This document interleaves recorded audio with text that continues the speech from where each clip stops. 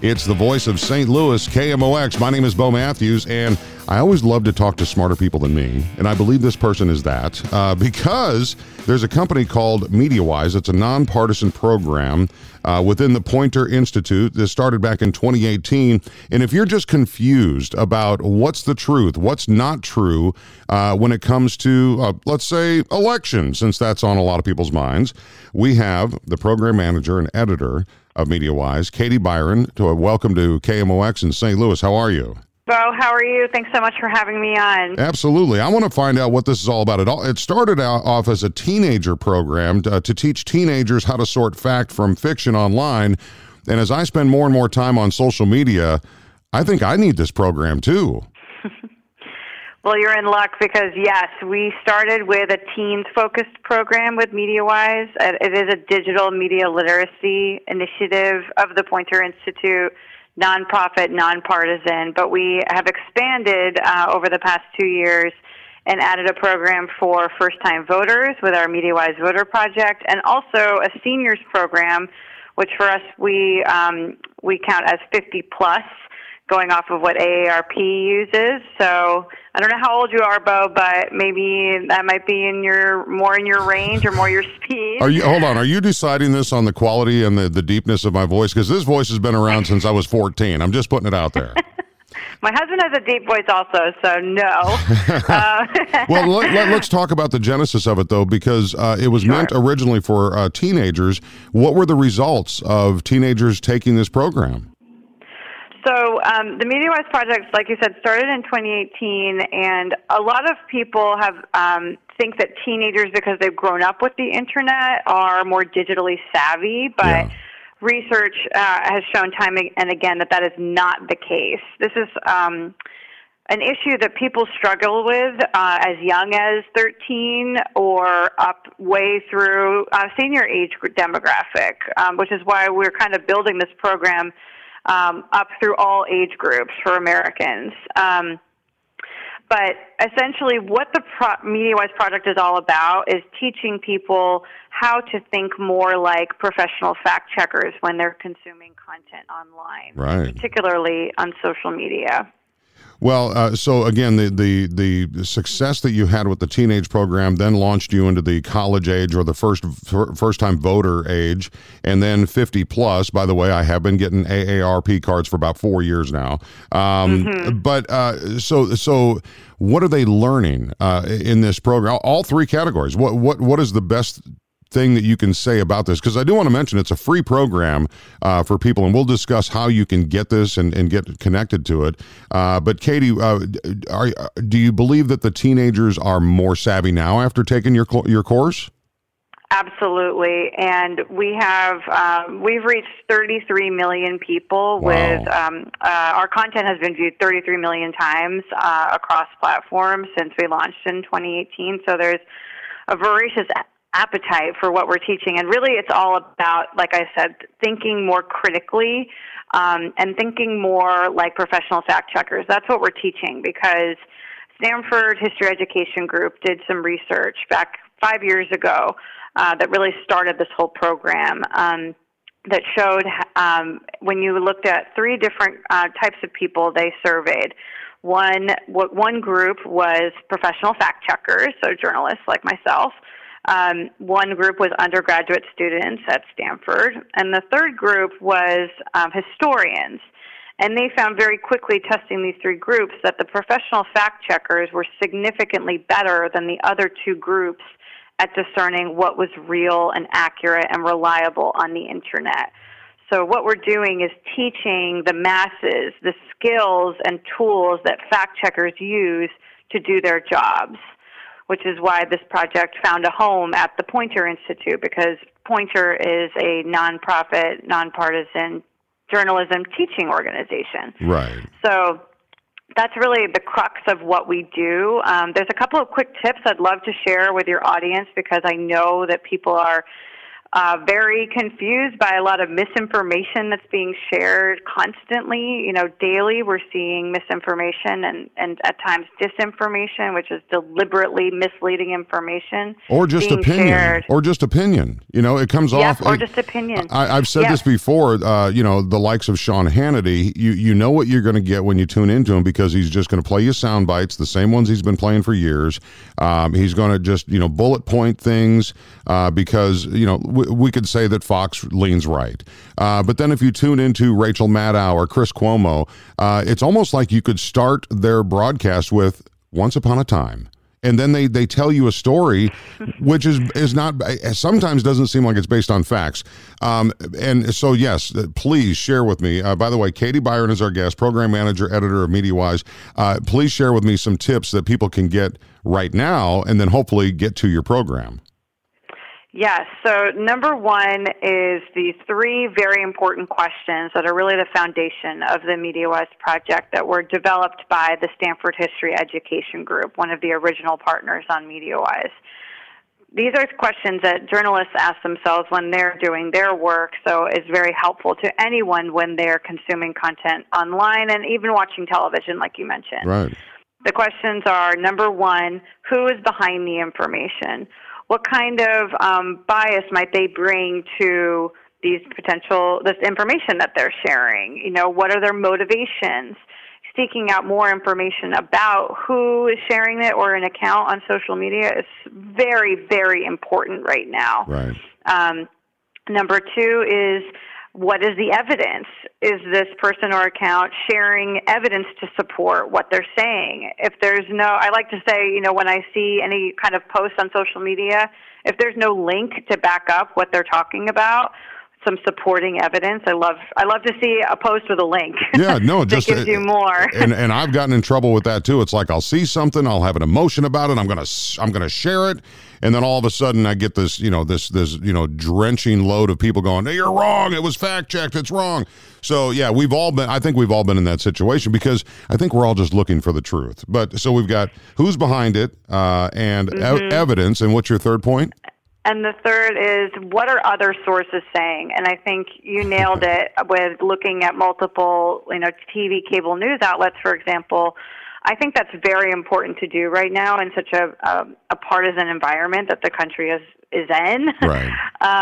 Is reading outlets and reading information from multiple sources on any given topic or story or trending issue, or anything that you care about related to the election, or anything related to the pandemic. Reading 2, 3, sometimes 4 sources on any given subject is super important to getting out of your own kind of echo chamber and, breaking those kind of silos that people have developed over time. Don't you miss, Katie, when, if it was in black and white, it was the truth? Do you remember those days? Well, I'd like to tell people, if you're talking about black and white on the cover of a newspaper, everyone has to learn to be their own social media newsfeed editor. Yeah, that's what we're right. teaching ultimately, because otherwise you can get a lot of garbage in there. And you can lose friends, which, I probably have enough at this point. No, I'm just kidding. We should do this again, and I can give you some tips and your audience some tips about how to talk to family and friends when you see them sharing this information. Oh, I need to take that course right this second. All right, Katie, good luck to you. Thank you so much for the help. And yes, I would love to talk to you again soon about what you guys discover. And again, thanks for sharing the information. That's poynter.org/MediaWise. And that is Katie Byron. And if you're anything like me, you are looking forward to traveling in 2021. Hopefully, right? Fingers crossed. We've got the 50 best trips we're going to talk about coming up next on the Voice of St. Louis, KMOX.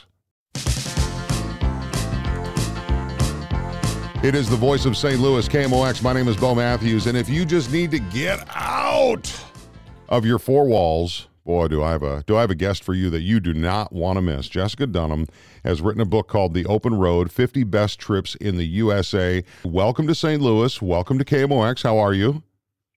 Thank you so much for having me. I am well. I'm excited to talk to you today. Okay, you wrote the book, so does this mean you went to all 50 stops? I went to pretty much everything that's in this book, although I did have help from other writers there was no way for me to cover every single mile listed in the book. So it was a collaborative effort, but I can tell you, I have done my share of driving around the United States. And that's a beautiful thing to do. We have a beautiful country to see. There's lots of places to go to, whether it's the world's largest ball of twine. And man, what a perfect time to release this book, because people are wanting to get out, whether, and I always encourage, a day trip, a tank of gas trip, whatever it is, even if it's a little distance or it's a full-on week, you're going across the country. Out of your 50 best trips in the USA, Jessica, what is your favorite? Oh, you're coming out with a hard question right away. The book is great because it's exactly what you said. It's organized into super short 2-day trips, or if you want to do something long, we have 21-day trips. And probably my very favorite road trip is the 21-day coast-to-coast adventure from Sacramento, California to Ocean City, Maryland. It follows Route 50 all the way across the country, and it actually goes right through St. Louis. So you could hop on it for the entire portion if you wanted, or just do a little weekend trip. Route 50 is also known as the loneliest road because in portions of it in Nevada, there's not a stoplight, there's not a stop sign, there's not a person to be found. It is true isolation. Well, it sounds like fun, and I have to believe when you see a title of a book like this, I know that there's some Americans that are going to go, you know what? I'd take this as a challenge. I never thought about that. I hope that someone does. I hope someone does all 50 road trips. The book is broken into regions. So no matter where you are in the United States, even if you're in Alaska, even if you're in Hawaii, there are 5 to 8 road trips per region. So you could definitely tackle a lot, even in your own backyard. Or if you wanted to take the challenge, which I think we should officially say is a challenge, you could do it. We should maybe get an app designer to make a game out of it. There's prizes if you go to all 50 or something like that. So you say Route 50. Other than the desolate area of Nevada, what other? I mean, have you been on that part of the book? I did the entirety of the loneliest road. I have done from Sacramento to Ocean City, Maryland. The cool thing about the loneliest road is that it really takes you through, I would say, the backbone of America, because for much of the route, Route 50 is 2 lanes, and it goes through small towns. It goes through big cities. Like I said, it actually goes right through St. Louis. It takes you through the Rocky Mountains. It takes you through the gold country of California. Wow. You get to wind through the mountains of West Virginia. You go straight through Washington, D.C., and then you end at the Atlantic Ocean in Ocean City. Like, what could be more epic than that? That is beautiful. You can dip your toes in the Pacific and then dip your toes in the Atlantic. All on the same trip. Now, did you do it in a car, or did you have an RV? How did you do some of the trips that are in your book? I did all of the trips in a car, but you can certainly do an RV. I know, especially during these times, RV sales and RV rentals are up. So yeah. I think people feel a lot more comfortable traveling in an RV, but I did them all by car. In the book, in the front of the book, I kind of list out sort of which road trips are best for either different types of travelers or different types of vehicles. And there are some road trips that are great for motorcyclists and bicyclists too. So there really is something for everyone. That's fantastic. And my wife is really not an RV girl. She fears breaking down on the side of the road, and how big of a tow truck do you have to get for that? So I don't have an RV, but I would love to have like a rock stars tour bus to cross the country. But every time I see one, I have to tell you, Jessica, every time I see one, I think, there's a lot of 5-star hotels in the cost of that RV right there. And so you can actually stay at some nice hotels along the way. But were you ever worried on the loneliest road of ever finding provisions, food or gas or water, anything like that? Or were there always something there? I think that's such a good question, especially for that particular drive. I'm a planner, so I encourage other wood trippers to plan ahead. So I did, and that's kind of what is cool about this book, is that it is a true turn-by-turn itinerary. Yeah. So in the book, I tell you exactly, what to do for each day and how far you can get before you need to find provisions, because in the western side of the Loneliest Road in particular, you could be driving for quite a long time before you come across a gas station. So I've mapped it out so you will never have to be without.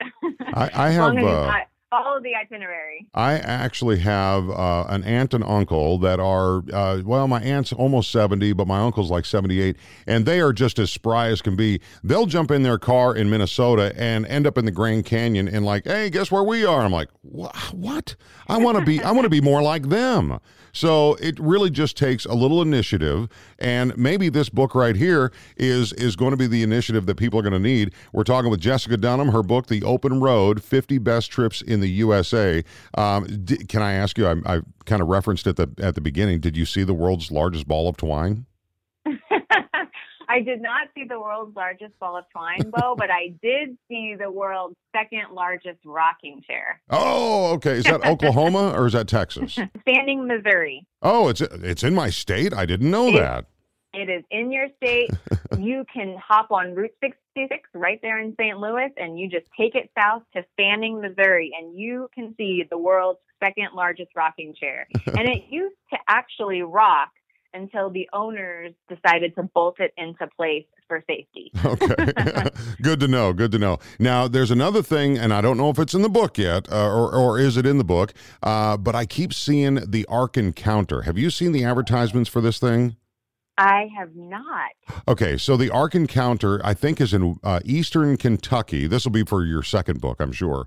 But somebody put together, by the biblical parameters and measurements, an ark, and they call it the Ark Encounter, and it's like Noah's Ark sitting on the ground right there. I am taking notes as you are speaking. I must at this place. I think you're right. I think I need a sequel. You're going to have to, because there is so much. I mean, here in St. Louis, we have so much to see. We were just talking on another show about how many great parks we have around here, just in the state of Missouri and Illinois. But of course, the national park system is one of the best. But like my wife and I just recently found a Catholic shrine to the miraculous medal, which is a symbol of Mary on a coin. Anyway, it's just south of us about an hour, and we did a road trip back in September. And what was amazing is they have a replica that's 2/3 the size of the basilica at the Vatican. I mean, with the painted ceilings and the painted walls. It is amazing the treasures that this country has that people need to discover. And your book can do that for them. That can help them get on the road and get going, right? Oh, I think that's such a good point. I love to tell people about things they didn't know that are in their own backyard. Yeah. And all it takes is, that's the beauty of a road trip, is it just takes 4 wheels or even 2 wheels and a tank of gas.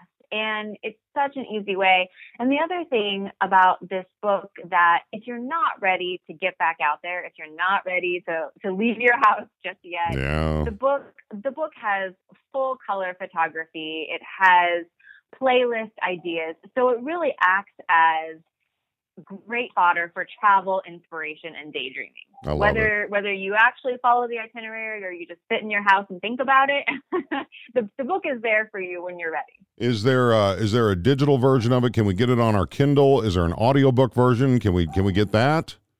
So to get more information about the book, you can go to moon.com. That's MOON.com. That has all of the details about all the different ways you can read the book. It's also available at Barnes & Noble, Target, Amazon, any of the major book retailers. This is legit. I'm so excited for you, and congratulations. Was this a passion project? How did it come about? Well, I love road tripping. My husband and I take a lot of road trips. And so when Moon Travel Guides asked me to write a guide to road trips, I jumped at the chance because I didn't have to do a whole lot of hard work. I already knew everything. That's great. That's great. Jessica Dunham, good luck on the book, The Open Road, 50 Best Trips in the USA, and there's probably even more than that. Look for book number 2 at some point in the near future, I hope. Thanks, Bo. It was great to talk to you. My name is Bo Matthews. Thank you so much for listening. We've got more for you coming up next on the Voice of St. Louis, KMOX.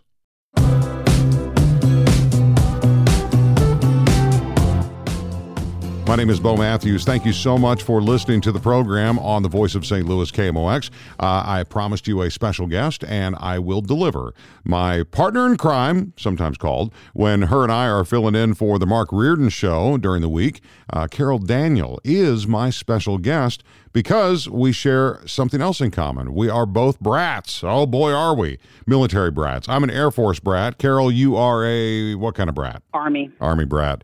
Mm-hmm. Tell me about your dad's service, first of all. So I learned actually more about the service via this ceremony. He was in the Army, retired from the Army after 27 years. He was a drill sergeant and an engineer. And so he retired at Fort Leonard Wood, Missouri, which is where I was born. Right. And everybody always they ask people like us, so did you travel? Did you travel? Right. And I didn't. I went to Germany once. I was born in 1962, went to Germany, 6 months old or so. We were there for 18 months, 2 years, came back, Vietnam. So I didn't go anywhere. Nobody did. Right. During Vietnam, my father served 2 tours. And so I grew up after one stint in Germany. I grew up in Fort Leonard Wood, Missouri. Gotcha. And that's where my father retired from. Yeah, I get that question too. I was born in Japan. And we did live in the Philippines for a while, lived in Japan. I don't remember Japan, but I do remember the Philippines. I was like 4 or 5. And all parts around, the United States as well. But anybody that is military understands sometimes you have to move a lot. But tell me about what's going on. He has gotten some honor from a group of people. Yes, he's 89, and he and my mother have been married for 65 years. And in May, because of declining health, we moved them to an assisted living facility, lovingly known as a nursing home. So my brother, I have 3 older brothers, all officers retired from the Air Force, the Marines, and the Army. Wow. The Marine brother found this organization, this foundation called Quilts of Valor. And so you have to apply. You have to be a veteran to receive the quilt, but you have to apply. And so he started this in 2019 and was notified that my father would be receiving a quilt of valor. But COVID, but Right. My dad is ill, and so we had to wait until some semblance of normalcy, which is so weird to even say. And so we had the ceremony in their facility, in the library where they live. And so it was just a wonderful, incredible, moving ceremony. Quilts of Valor is a national organization. They have, since their existence, 2003, I think they were founded, they have awarded over 257,000 quilts of valor. Yeah. And what they say, Bo, is that the mission is to cover service members and veterans touched by war with comforting and healing quilts of valor. So beautiful to me. And Norma Supinski with the Show Me Quilts of Valor, these are her words, 6 little old ladies making quilts. She has a backlog, and I want you to hear what she has to say. There's a backlog of 100 veterans who have been chosen to receive one of the quilts, but they can't get to them. They need funding, and they just need time. And so I asked her how they raise money. And so listen to Norma Zapinski with Show Me Quilts of Valor. We have quilt raffles, and in our quilt raffles, we get enough money to buy our fabric and our backing to get these quilts quilted. But with COVID, we ran about $700 short of our $1,000 that we usually generate. Anybody that wants to donate, I'm on their website right now, Quilts of Valor. It's QOVF.org.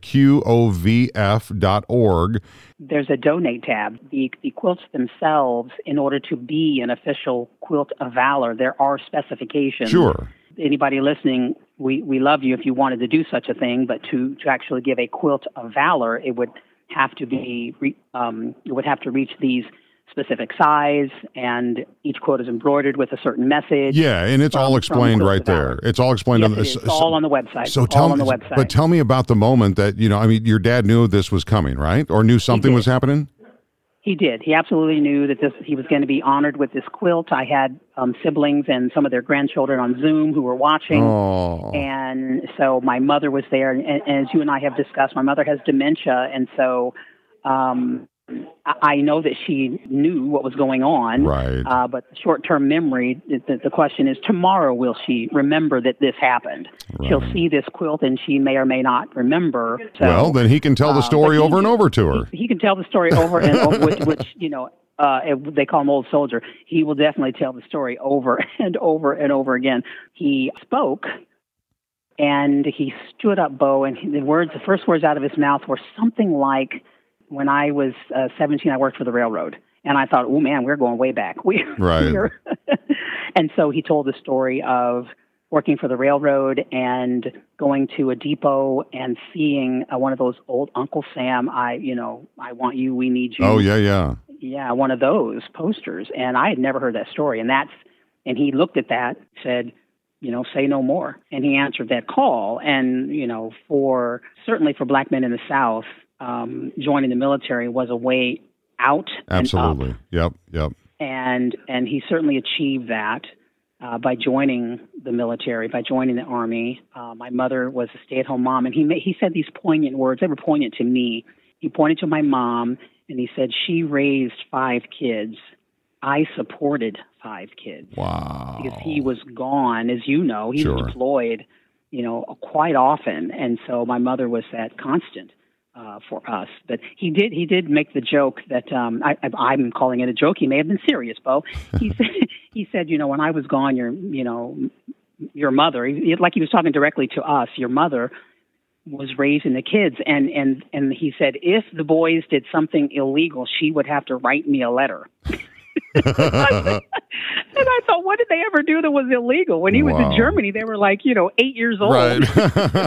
What were they doing? Wow. Well, what an honor. And Quilts of Valor seems like an unbelievable organization. And again, you can make a quilt. They've got quilt patterns. You can just simply make a cash donation. That would be the biggest help. Yeah. I think that's awesome. It's amazing, though, because you didn't serve in the military, correct?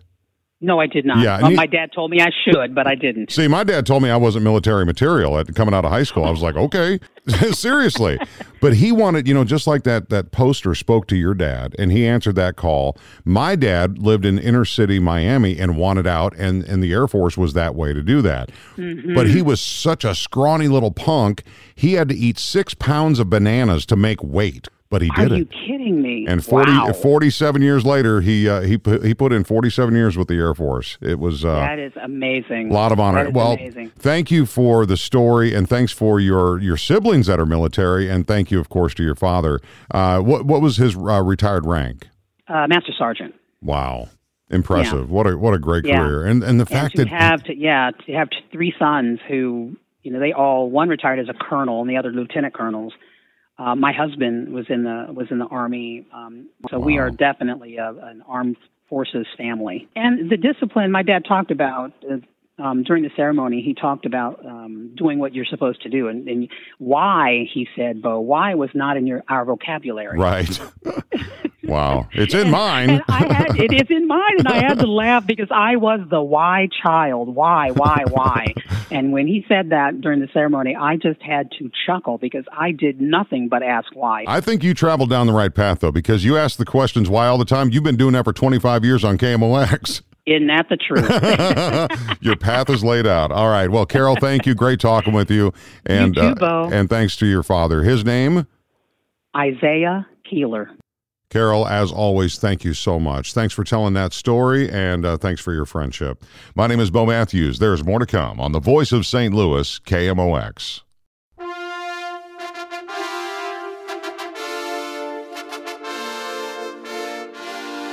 A lot of people are looking for things to do, places to go see Christmas lights. And that's why I want to talk to the VP of Lodging and Hospitality Management at Union Station, Todd Hodeling. Welcome to KMOX. How are you, sir? I am great. Happy holidays. Thanks so much for having us on. You know what? I'm excited because everybody, we don't know what's available. And when you have family coming in, they're traveling in from far away, even during the pandemic, people are they want to get out and they want to enjoy, going to see the Lady of the Snows or, wherever they want to go see the holiday lights. Downtown is alive and well at Union Station. Can you shed some light, Todd, on what you've got prepared for people that want to come down and see what you've got going on? Yes, absolutely. There's so many things to safely see and do down at Union Station right now, whether it's the Polar Express experience, where it's one of the only places in the Midwest you could actually travel to the North Pole right now. It's a walk-through train experience, and it's just a magical event down there, and we've done it many years, and this year it's not a moving train, but they've done a really great job of recreating the different elements of the book there, and families come down. You can put all your matching pajamas on. That's my favorite part, is seeing all the families in their matching pajamas. Hold on, they're really doing that?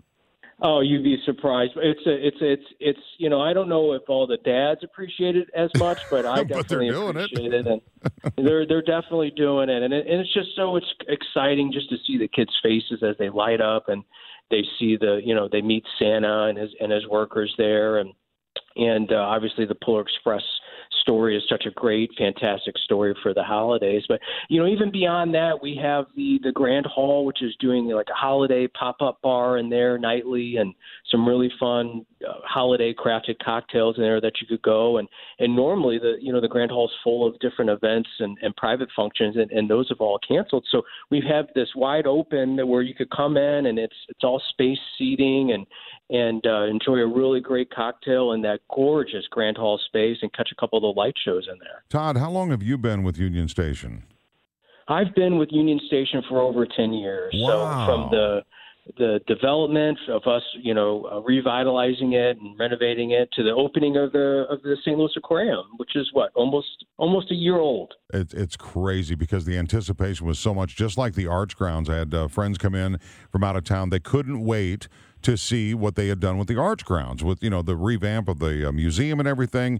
And then when they found out that we had an aquarium at Union Station, they were over the top. And it is such a great attraction for so many people. And you have the St. Louis Wheel. Have you been to any other big wheels around the world other than St. Louis's?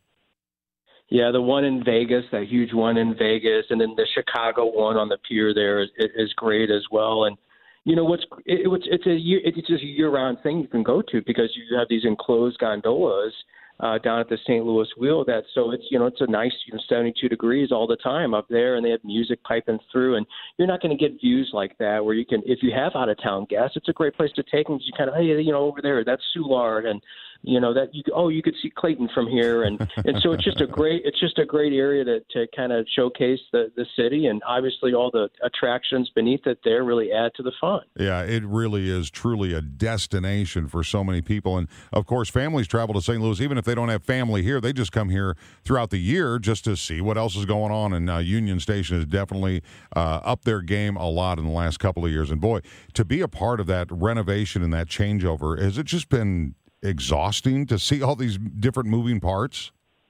Well, that's one word for it for sure, but it's definitely been exciting, and it's such a historic gem for us here in St. Louis, and St. Louis deserved an aquarium. We're one of the largest cities without one, and putting that in and really bringing that to folks that live here locally has been great, and it's really been exciting to have there. And they keep adding stuff on the aquarium. And matter of fact, they're going to add a new exhibit, a new animal. So this is breaking news. Okay, what? We're adding a.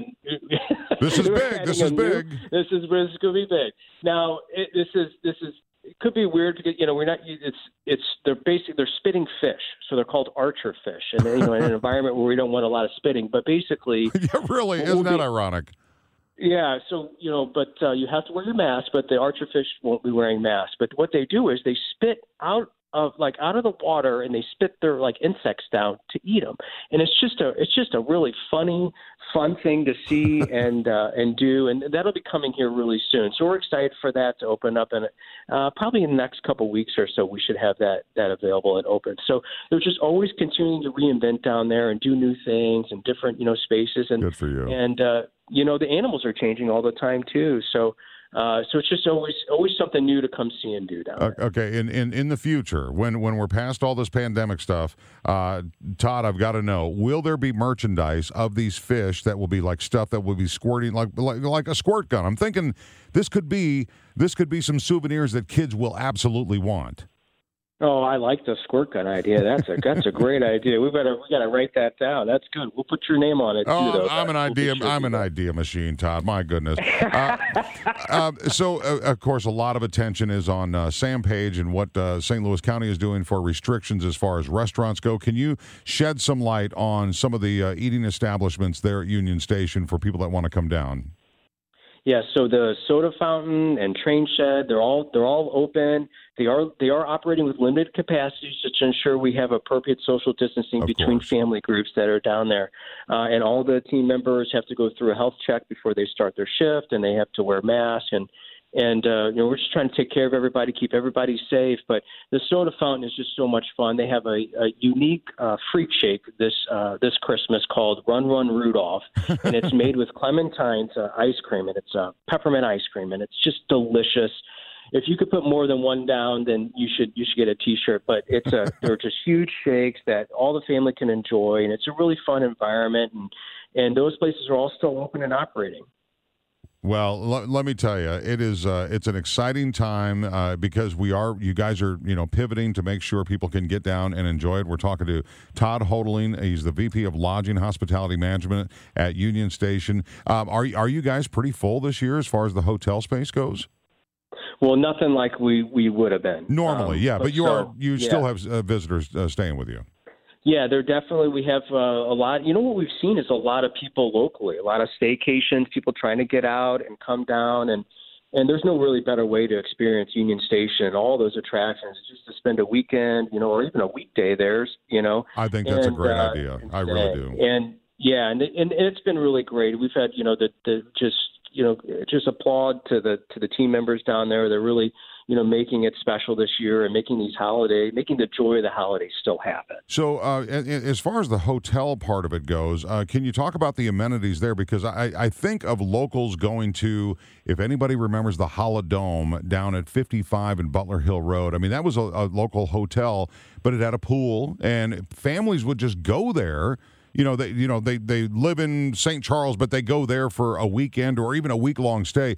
You're getting locals coming down to the hotel, stay down there. Are the amenities open? Do you have a pool? I don't even know.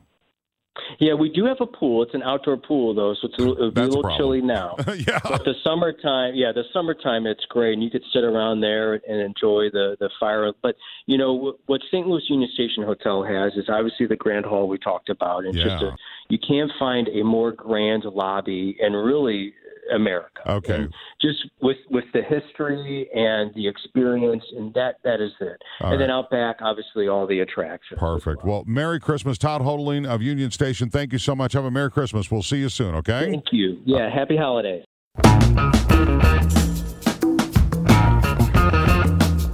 It's the voice of St. Louis, KMOX. My name is Bo Matthews, and as I've shared with you before, I'm a huge reader. I love to read all kinds of books, everything from the Bible to inspirational books to history books. And I will be honest with you, I hated history when I was in school because I kept thinking, well, it's already happened. What do I need to know about it? Well, there's a rich history in our area of St. Louis, Missouri, and around. And there is a new book out there called Oldest St. Louis. Nene Harris is the author of this book from Reedy Press. It is available now. So welcome to KMOX, Nene Harris. How are you, ma'am? Well, just fine. I'm excited to talk to you because I have to know how long it took you to come up with this book. I feel like I have been working on St. Louis history since I was a child, and my grandmother would go to 6 a.m. Mass on Sunday. She'd come home and start baking. Aww. And we would gather in the kitchen, and we knew that, when she finished up mixing up this dough or that dough, if we were right there, we'd get to lick the spatulas or whatever, and before she washed them, and we would get them first. And the whole time she would be telling us about what St. Louis was like when she was a child. I love that. Now, were you born and raised here? You betcha. What I live in the house I grew up in. What, right now? Yeah. Oh, yeah. That's so cool. What high school did you go to? St. Elizabeth's Academy. It is no longer there. We had sisters who, the order originated in Germany, and they started the high school in 1882. They came here to teach the Germans in St. Louis. They were not allowed to teach anymore in Germany because of Bismarck's nationalization of things. He was pushing religious groups out of various orders. Oh, my goodness. And out of various jobs because they wanted things more uniform in Germany. That doesn't sound familiar, does it, Nene? That's a whole nother conversation. Let's talk about your book. Yeah. Your book, Oldest St. Louis. You've been studying on this all your life. From, as you just mentioned, from as a child. But what were some of the surprises for you as you were putting together this book? Oh, there was one surprise after another. The big surprise was overall that so many of these stories have such inspiration to them. And it's the continuity that families have continued family businesses despite depressions, despite hardships, despite family members having to go off and fight wars and all, that they come back and they just continue to do all the things to take care of their families and keep their businesses and their communities going. And they really enrich our lives. These little businesses, like a Soulard Spice Shop. Oh my goodness, what a treasure that is in Soulard Market. They sell 400 to 600 pounds of spices a week. Wow. And you go in there and the aromas in the shop are amazing. And that business was started by German immigrants. They came here at the turn of the century and started the business in 1914, and the third generation of the family is running the business now. So would you say, and now not all of these businesses that you wrote about are still in existence, correct? Or are they? They are. Every one of them? Oh, really? Well, yeah, because the idea of oldest, it's not the first. It's the places, the parks, the buildings, the businesses that are still here. They are the ones that are still operating, still enriching our lives. The places like Crown Candy that makes all that marvelous candy and their own ice cream and all, and they started in 1913. And the flavors of it's like a trip to the past, just with all the flavors. Oh yeah, you experience the setting and you can taste things just like your grandparents enjoyed.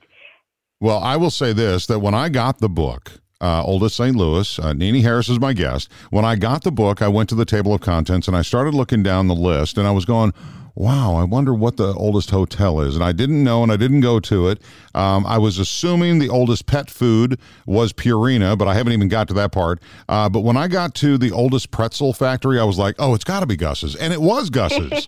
And so it was almost like a game. I had almost a little game going on with myself. And so I would recommend that with anybody that picks up the Oldest St. Louis. Oldest hardware store. Does that ring a bell? Let's see here. Page 41, as I'm looking at it right now. Oh, Mark's Hardware on North 14th Street. Still in business? Oh, absolutely. It's just down the street from Crown Candy. It's run by the fifth generation of the family. Wow. It opened in 1875, and the patriarch of the Marks family came here in 1848 at age 17. He was a German immigrant, and he started out, he was a blacksmith, And then, well, he only stopped that trade for a while in 1861 to serve with the volunteers with the Union Army. Oh, my goodness. And he did that he helped save St. Louis for the Union during the Civil War. Wow. And then after the war, he helped his sons get into their own hardware business. They wanted to go into hardware, and he helped them get into the hardware business. And that's Mark's Hardware. And, you know, what's so amazing, Nene, about that one store where I live? We had an old hardware store, mom and pop kind of place, down the road from us. And anytime we were doing any kind of project on our house, we would go there instead of the big box stores because we wanted to make sure they would stay open. And several years ago, they ended up closing down. But can you imagine how much responsibility Mark's Hardware had on building St. Louis? That's got to be huge. And, they provide services to their community that aren't available in big box stores. Yeah. Oh, yeah. But I have to tell you about their heating system. Okay. They still use the cast iron stove. Do they really? Oh, wow. And they're over the rolls of pet fencing. There is a print of a portrait of President Garfield that's hung there, we think, since he died of an assassin's wound in 1881.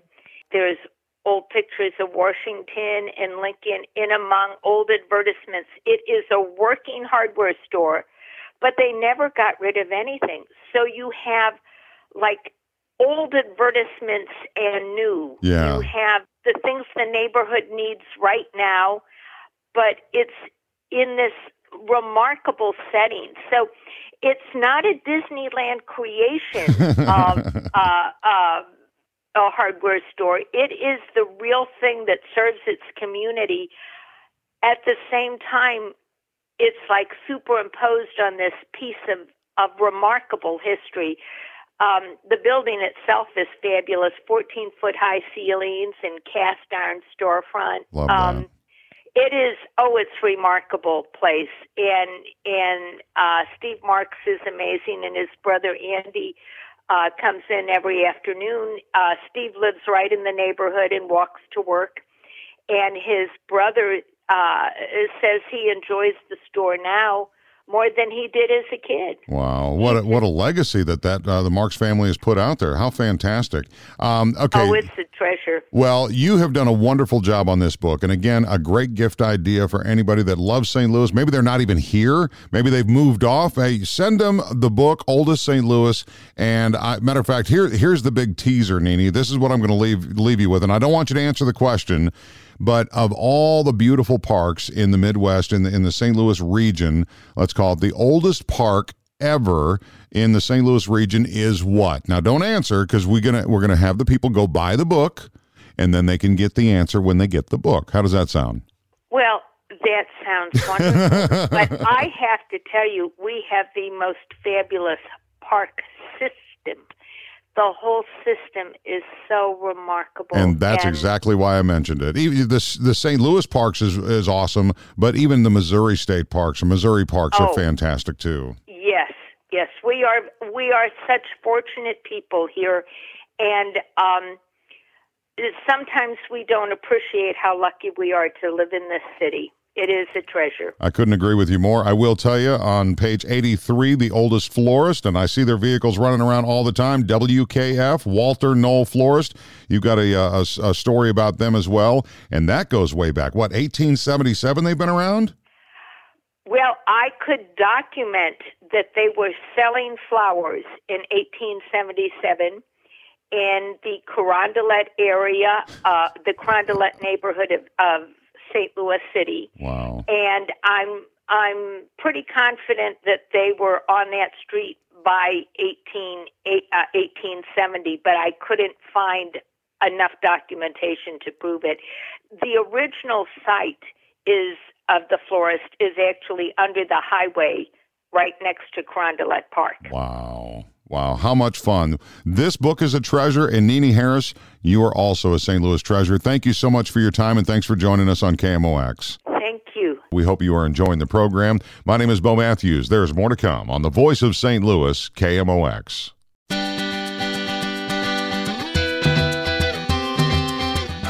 It's the Voice of St. Louis, KMOX. My name is Bo Matthews. We have a special guest. Jody Goodman is with the Federal Trade Commission, and her bio is actually she's an attorney in the Division of Marketing Practices in the FTC's Bureau of Consumer Protection, and she litigates fraud cases. So if you think you've been frauded or you are scared of being frauded, well, this is the conversation you want. Welcome to St. Louis and KMOX. Jody Goodman, how are you? I'm fine, thank you. Thanks very much for having me. Well, thank you for joining us because this is a very, scary time. Everybody's looking for answers. I get headlines and I'm like, oh, it's got to be true because we're so anxious to find answers to the pandemic or the election or whatever. But your world is different in the fact that you've got your finger on the pulse of frauds that are going on in our country right now. Can you speak to those things that just everyday Americans could be a victim of? Absolutely. The most popular, I hate to use the word like popular, but the most common complaint that we get is about imposter scams. I'm sure many of your listeners have been getting calls saying this is the IRS or your Social Security number has been compromised and rush immediately to make a payment or you'll be arrested and various scary things like that. I personally have received that, and that is frightening, especially when it comes to your Social Security number. It's very frightening, and it's particularly frightening for immigrants who are worried about federal authorities in general, and it's just very, very scary. So that's the most common complaint that we get, and our advice to consumers is just hang up on those calls. They are not real. The federal government will not call you like that, and no legitimate agency is going to be calling you with a panic call saying you must buy gift cards right away and make a payment. So just hang up the phone. Another very common scam is what we call an income scam, and this is what the FTC has taken a major action on that was announced this week, which we call Operation Income Illusion. Okay. These are scammers who call people, and this is an area where scammers have particularly taken advantage of the COVID pandemic and played on people's financial insecurities and their fears, and have used COVID-19 as a means to market programs that are invariably fraudulent and are really just designed to part consumers from their hard-earned money. And we're, earlier in the show, we were talking about income levels for a lot of Americans is so far below what the pre-pandemic numbers were. That's why it's even more crucial that you are vigilant against these. I'm getting things, and my wife gets them. She's like, does this sound right? And she'll read me a text that she receives, and it talks about her Social Security number. I'm like, just delete it. Don't click on it. And then she'll say, oh, but I clicked on it to read it. I'm like, yeah, but you didn't click the link within it. So I think she's okay there. That's true, right? Well, that is, you're getting into another area of scam. Sometimes it's very good advice to not click on any link from any suspicious or unsolicited offer. Right. That you are telling your wife the right thing to do. There are some red flags that people can be on the lookout for because sometimes you might get offers of a way to earn money from home, and this falls in the category of income scams that I referred to earlier. Ways to safely earn a great income, no experience required. We're down on our luck because of COVID, and this is a great way to make $1,000 a week without leaving your home. These are also very likely scams, and there are things that your listeners can do, Bo, to protect themselves. Okay. The first thing is to be on the lookout for limited time offers. Act now. This will only last for a short time. This type of timing scare tactic is a way to get people nervous and to think that they have to sign up right away. And our advice is don't do it. Step back. Take your time. Be skeptical about success stories and testimonials because these can be faked. Very frequently are faked. And do some research. And this does not mean a heavy lift. This is something as simple as take the name of the company and put it into a search engine along with the word scam, right, or the word complaint, or even just looking for reviews. And you might find people who have lost money to that enterprise, and you'll be forewarned and you'll be protected and you won't do it. And I would urge people to check out tips in general for avoiding scams at our website, ftc.gov/scams. Okay. And more particularly, specifically, ftc.gov/income scam. Jody Goodman is our guest. She is an attorney in the Division of Marketing Practices in the Federal Trade Commission's Bureau of Consumer Protection. And it seems like every year the scammers get refined and they get, well, I hate to say better at what they do, but it's more convincing. And we, of course, even in corporate America, we're always getting, warnings from our, security department, through our email. You've got to look at the website. Does it say bankofamerica.com or does it say bankofamerico.com? I mean, it's something that's so slight, and so the normal person wouldn't see it because the logo seems right. It all seems legit. But again, I think we're all vulnerable because we're all looking for answers. Would you agree? Absolutely, absolutely, and always be skeptical of those. I've gotten them myself. As you said, you've gotten them. Your wife has gotten them. Yeah, I'd be hard pressed to find someone who hasn't gotten either a fake email or a fake text. And you're absolutely right. There might be, the logo will look good, and it will be someone phishing for your personal information. Do not ever give your personal information to someone who asks for it via text, and by that I mean Social Security number, even your birth date, bank accounts, things like that. Keep those things private. And also you should... No, go ahead. I was just going to say that everybody should be on the lookout because nobody is immune. And many scams these days are targeted toward particular groups, such as military families or students or Black Americans or immigrants or Latinos and older people, retirees. We've seen scams targeted to each of these groups.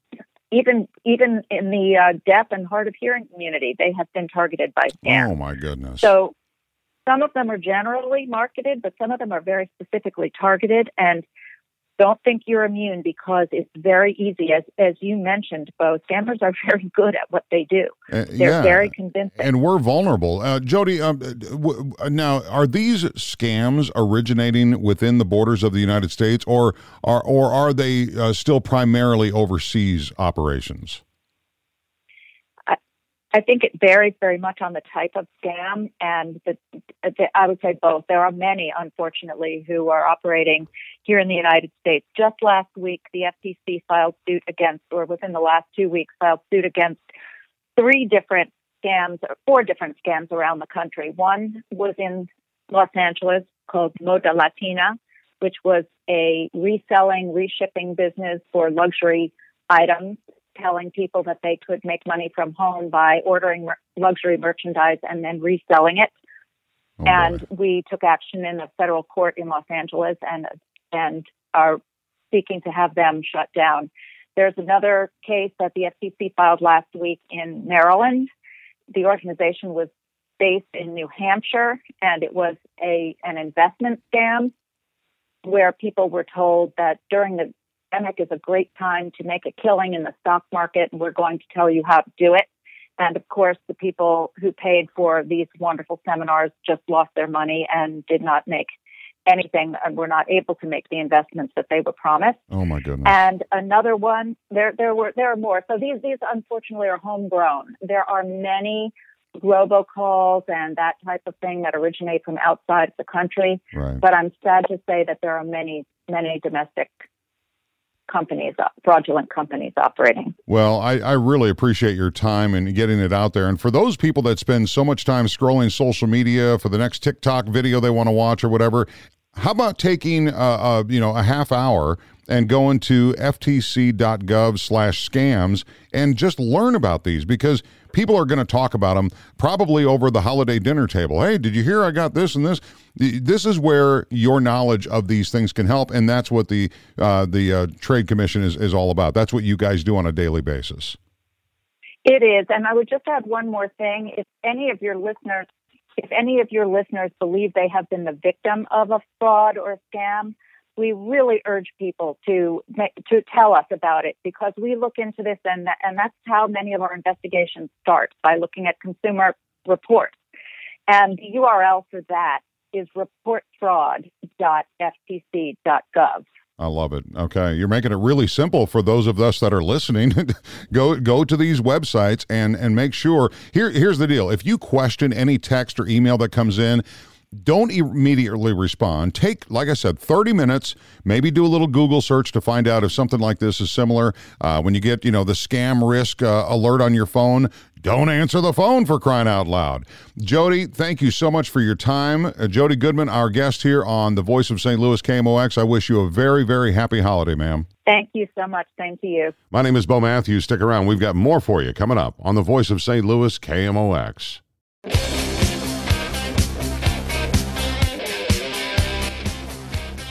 It's The Voice of St. Louis, KMOX, and if you love to read, there's a new book out this year called Jesus Politics. It's written by Phil Robertson, the patriarch of the Robertson clan in Louisiana, otherwise known as the star of Duck Dynasty, Duck Commanders, their duck call company. Phil Robertson, welcome to KMOX in St. Louis. How are you, sir? I'm doing well. It is such a pleasure to talk to you. You had a hurricane go through the last time we were scheduled to talk, and this is an honor. I've read every book. I've seen everything. As a matter of fact, my wife and I, we have dinner with you and Unashamed every night. Every night you guys are sitting at the dinner table with us, and it's such a great Bible study experience. It really is. Well, good, man. We're trying to infuse a little good into our culture and trying to get them to do something, really earth-shattering, loving God and loving each other. Bo, it's like pulling teeth. But it's so simple, and I just don't understand it, and that's why I'm so glad to have you as my guest, because it is so simple. But, when it boils down to it, would you agree that we have to start with the young people in our lives, the children growing up, the teenagers? There's just so much input from all these phones and computers and stuff. We've got to get them on the right track early.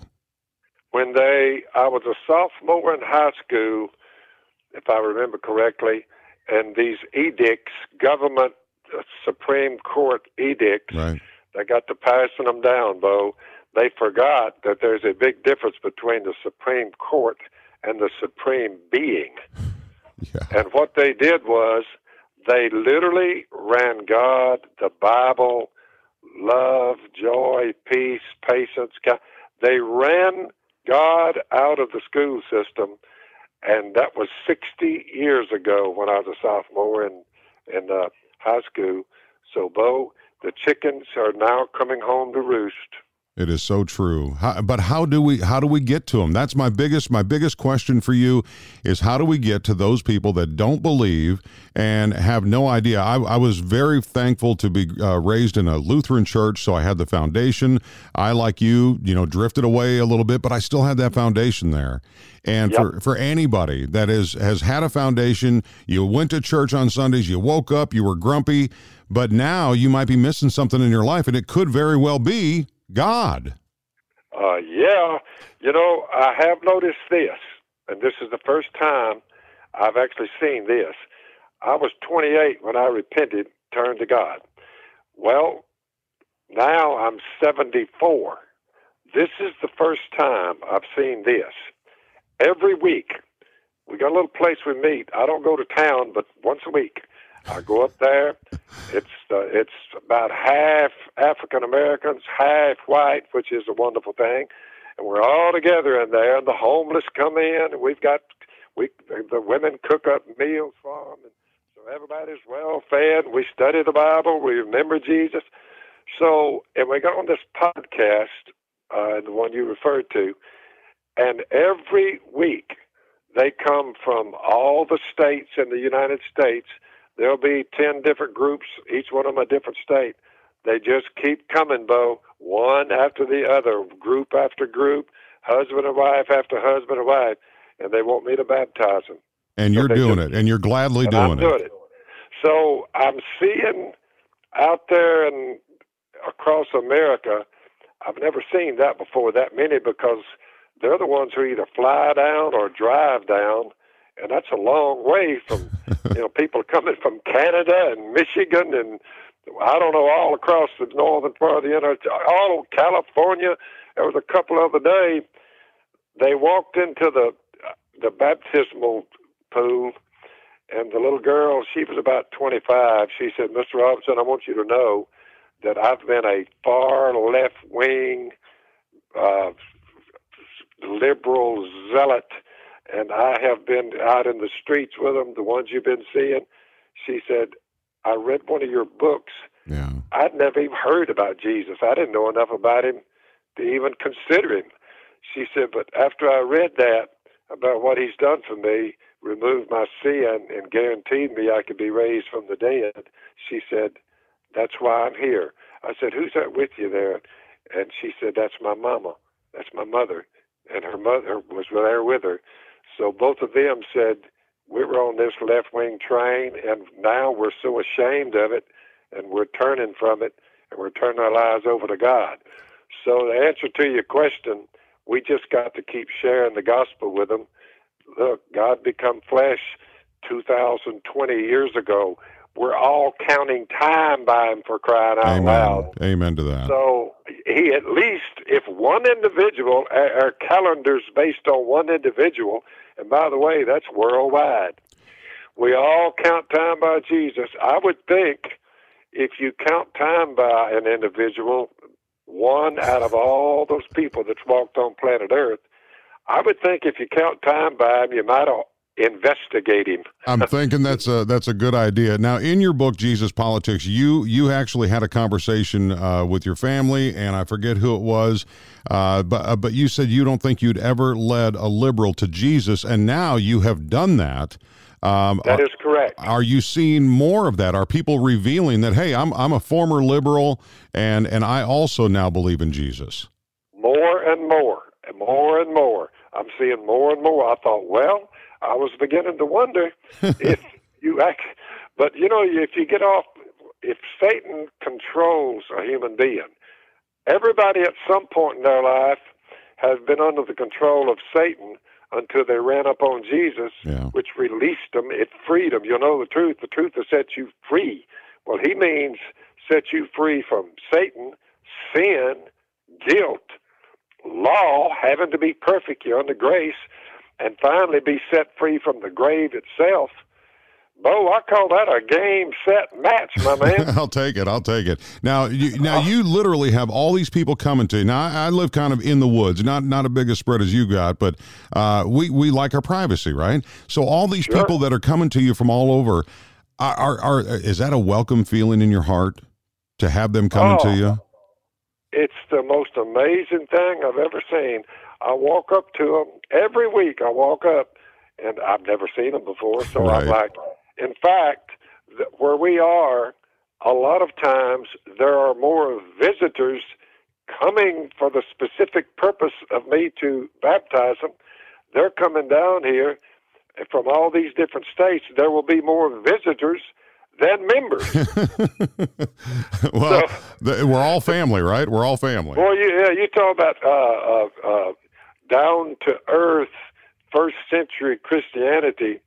We sing 2 or 3 songs, and we partake of the Lord's Supper, remember Jesus, the blood that was shed for us, and the body that was nailed to the cross. And then I get up, and I speak for about 25 or 30 minutes, and then the baptisms start taking place from all the visitors. And they all tell me, they say, Mr. Robinson, that is the simplest, purest form of Christianity. There's no structure to it, and you don't get paid. I said, oh no, we don't pass around a plate, get people's money. No. We pay for the electricity in the building, where there's a little heat and running water. But you say there's no money changing hands, Bo. You're just a fisher of men. That's all you're doing. That's right. Yep. We just keep it simple. No, it's all free. Think about it. What Jesus did for us, it's the only health care that has eternal health care tied to it, Bo, and it is free. What's the premium on that, buddy? That's it. Okay. Everything else, boy, you better reach for your billfold. I kind of think that America needs to take a few lessons about. We need to keep this thing simple and just and learn how to love God, like I said earlier, and love each other. Even your enemies. Pretty well good to go, Bo. Yep, even your enemies. Now, we're talking with Phil Robertson, the patriarch of the Robertson clan in North Louisiana. His book is Jesus Politics. I've read it from cover to cover on my gadget. I read it on my gadget. But it's the Ouachita. Is that what it's called, the Ouachita River that you live alongside? Ouachita. Yep. Okay, so you sometimes have people in the church that you're at a baptismal, you're doing the baptisms there, but you also do them in the river as well, if people can find you. That's right. Read this book, Jesus Politics. You can get it on your gadget, or you can get the actual book itself. And Phil, I know we're short on time, but it is such a pleasure to talk to you. Keep preaching the good word, sir, and my best to your family. Thank you, Bo. Take care, man. All right, be good to yourself and to each other. Thank you so much. Phil Robertson. I've been everywhere, man. I've been everywhere, man. Across the deserts bare, man. I breathe the mountains. It's the voice of St. Louis, KMOX. My name is Bo Matthews, and this is a Bo on the Go stop. I'm in Hillsboro, Missouri, and in Hillsboro, I've been in these parts for a long, long time. I've driven Highway 21 a lot through the business district, going down to the fairgrounds every year. And a few years back, I was like, where did that come from? We are in the bar of what they call the Russell House, and I've got Doug Diekman. He's the owner and the contractor that did all this. We are inside this beautiful venue, and I call it a venue because it's a restaurant, it's a bed and breakfast, it's a little bit of everything. Welcome to KMOX. Doug, how are you? I'm doing real good. Thanks, Bo. You bet. How long have you guys been open? We'll be 4 years this February. Okay, so why didn't anybody know that this place existed before? Because I would drive by this stretch of 21 and I'd see trees, and that was about it. That was it. Yeah, it was overgrown in the front, just a ton of trees. The only way you could see it was up the driveway, and unless you actually stopped, you couldn't see very far up the driveway anyway. So it was kind of hidden behind everything. I saw it because I owned a liquor store across the street at one time and was able to see it. And came up for sale, got it, renovated it, and turned it into what it is now. Okay, so how big of a building? I mean, because every time I've gone by here where the parking lot's jammed, it's usually at Friday or Saturday night. At what point did you say to yourself, I think Hillsboro needs something like this? Oh, many years even before I got into this. We had another restaurant in town that did fairly well, another steakhouse, and they ended up moving off and stuff like that. Just like Hillsboro needs something better than a fast food or some other type of restaurant, that was here at the time, but no place that you could sit down and get a really decent meal at, and that's what we created here. You have absolutely done that. This is my second visit here, meeting with the sheriff of Jefferson County for lunch today, and it gave me the opportunity to meet you, which is fantastic. But I just learned this morning, looking at your website or your Facebook page, that you guys serve breakfast, lunch, and I didn't know you did breakfast. We're open 8 to 8 every day. We got awesome breakfast here, awesome lunches you had. Dinner time, we expand the menu a little bit farther with some more steaks and some more dinner time type foods. But breakfast, really awesome breakfast. One of our flagship things we have on there that we came up with is a crab cake egg Benedict. Come on. Yeah, it's one of our crab cakes, house made, real lobster, real crab in it, on an English muffin, poached egg, fresh hollandaise sauce. That is fantastic. When the sheriff and I were sitting here having our lunch, I had the prosperity sandwich, which I'd never had before. When it was mentioned it was on Texas toast, I was in. But we were sitting there talking, and I was like, this reminds me, I grew up in southern Minnesota, and outside of Rochester, there was a place called the Hubble House. And we went there on our birthdays or anniversaries or whatever we were celebrating. Is that this kind of venue, do you think? I mean, I know you're open every day for, breakfast, lunch, and dinner, but do you also find people bringing their parties here? Yeah. Oh, yeah. Kind of the supper club type atmosphere. Yeah, absolutely. Yeah, and that's kind of a little bit what I kind of patterned it under. I'm from Wisconsin, so lived up there, and supper clubs were big. It was something where you got a little bit of Italian, a steak, this and that. It was kind of a mishmash of foods because restaurants were spread out so far and few. You couldn't specialize in just one type of food. And so that's kind of what we've done here. But we draw people from St. Louis, Potosi, Farmington, Illinois, all around. I believe it, and I believe that people will drive for good food and a good experience, and I think that's what you offer here, because really, Hillsboro's what, under 3,000 people in this little bitty town? Yeah, we do fairly decent business, especially with COVID right now. We're still alive. We're open. Amen to that. Yeah, thank you. But yeah, it's just the type of thing where people come and they'll travel, not on a regular basis. I wish they would do more, but they do travel to get here. So have you had like weddings here? Oh yeah, a number of weddings. We've got our large greenhouse room out back that'll hold 80 people seated. We got a huge back patio also. We do, in the warmer weather, music on Friday and Saturday nights. Everything is cooked fresh. We make 90% of our food here. Our crab cakes are made in-house. Our tempura batter that we put on stuff is all made fresh. The onion rings were over the top. Those are made fresh here. We don't buy the frozen stuff. Yeah. There's just so I could go down our whole menu and say, yeah, we make that, we make that, we make that. Yeah. One of our other appetizers, I don't know if you've had our armadillo eggs yet. No, but the last time I was here, as my entree, I had the deep fried lobster chunks. Oh, the lobster bites? Yes. Awesome. And you know what? That encouraged me to go home and actually do deep fried lobsters at home, because there's a place down at the Lake of the Ozarks that's famous for deep fried lobsters. I think it's the Blue Heron. I don't go down there much, but deep fried lobster tails, over the top. You might want to throw it to your chef. Yeah, I'll bring it up to him. Okay. You never know. So if people want to find out more about the Russell House, and do you take reservations? I guess if it's a big party you do, but where can people find information about this place? We've got a website and our Facebook page. Our website is rhrib.com, or if you just punch in the Russell House Restaurant in Hillsboro, it'll pop up there. We've migrated it through Google and all the other search engines, so it does show up. There is another place out in Rolla, so kind of pay attention to location, but Hillsboro, Missouri. And then our Facebook page is the Russell House Restaurant. Well, I know you're a busy man, but thank you very much for taking the time to sit here and explain what this place is about, because, again, so many people have been driving down 21 for years, and all of a sudden, boom, 4 years ago, hey, there's a beautiful place there. And, again, it is, from the outside, aesthetically, it's beautiful. The remodeling on the inside, top-notch, man. Congratulations. Well, thank you very much. All right, the Russell House in Hillsboro. Put it on your list of places to go to no matter where you are. This is a Bo and the Go Stop on the Voice of St. Louis, KMOX.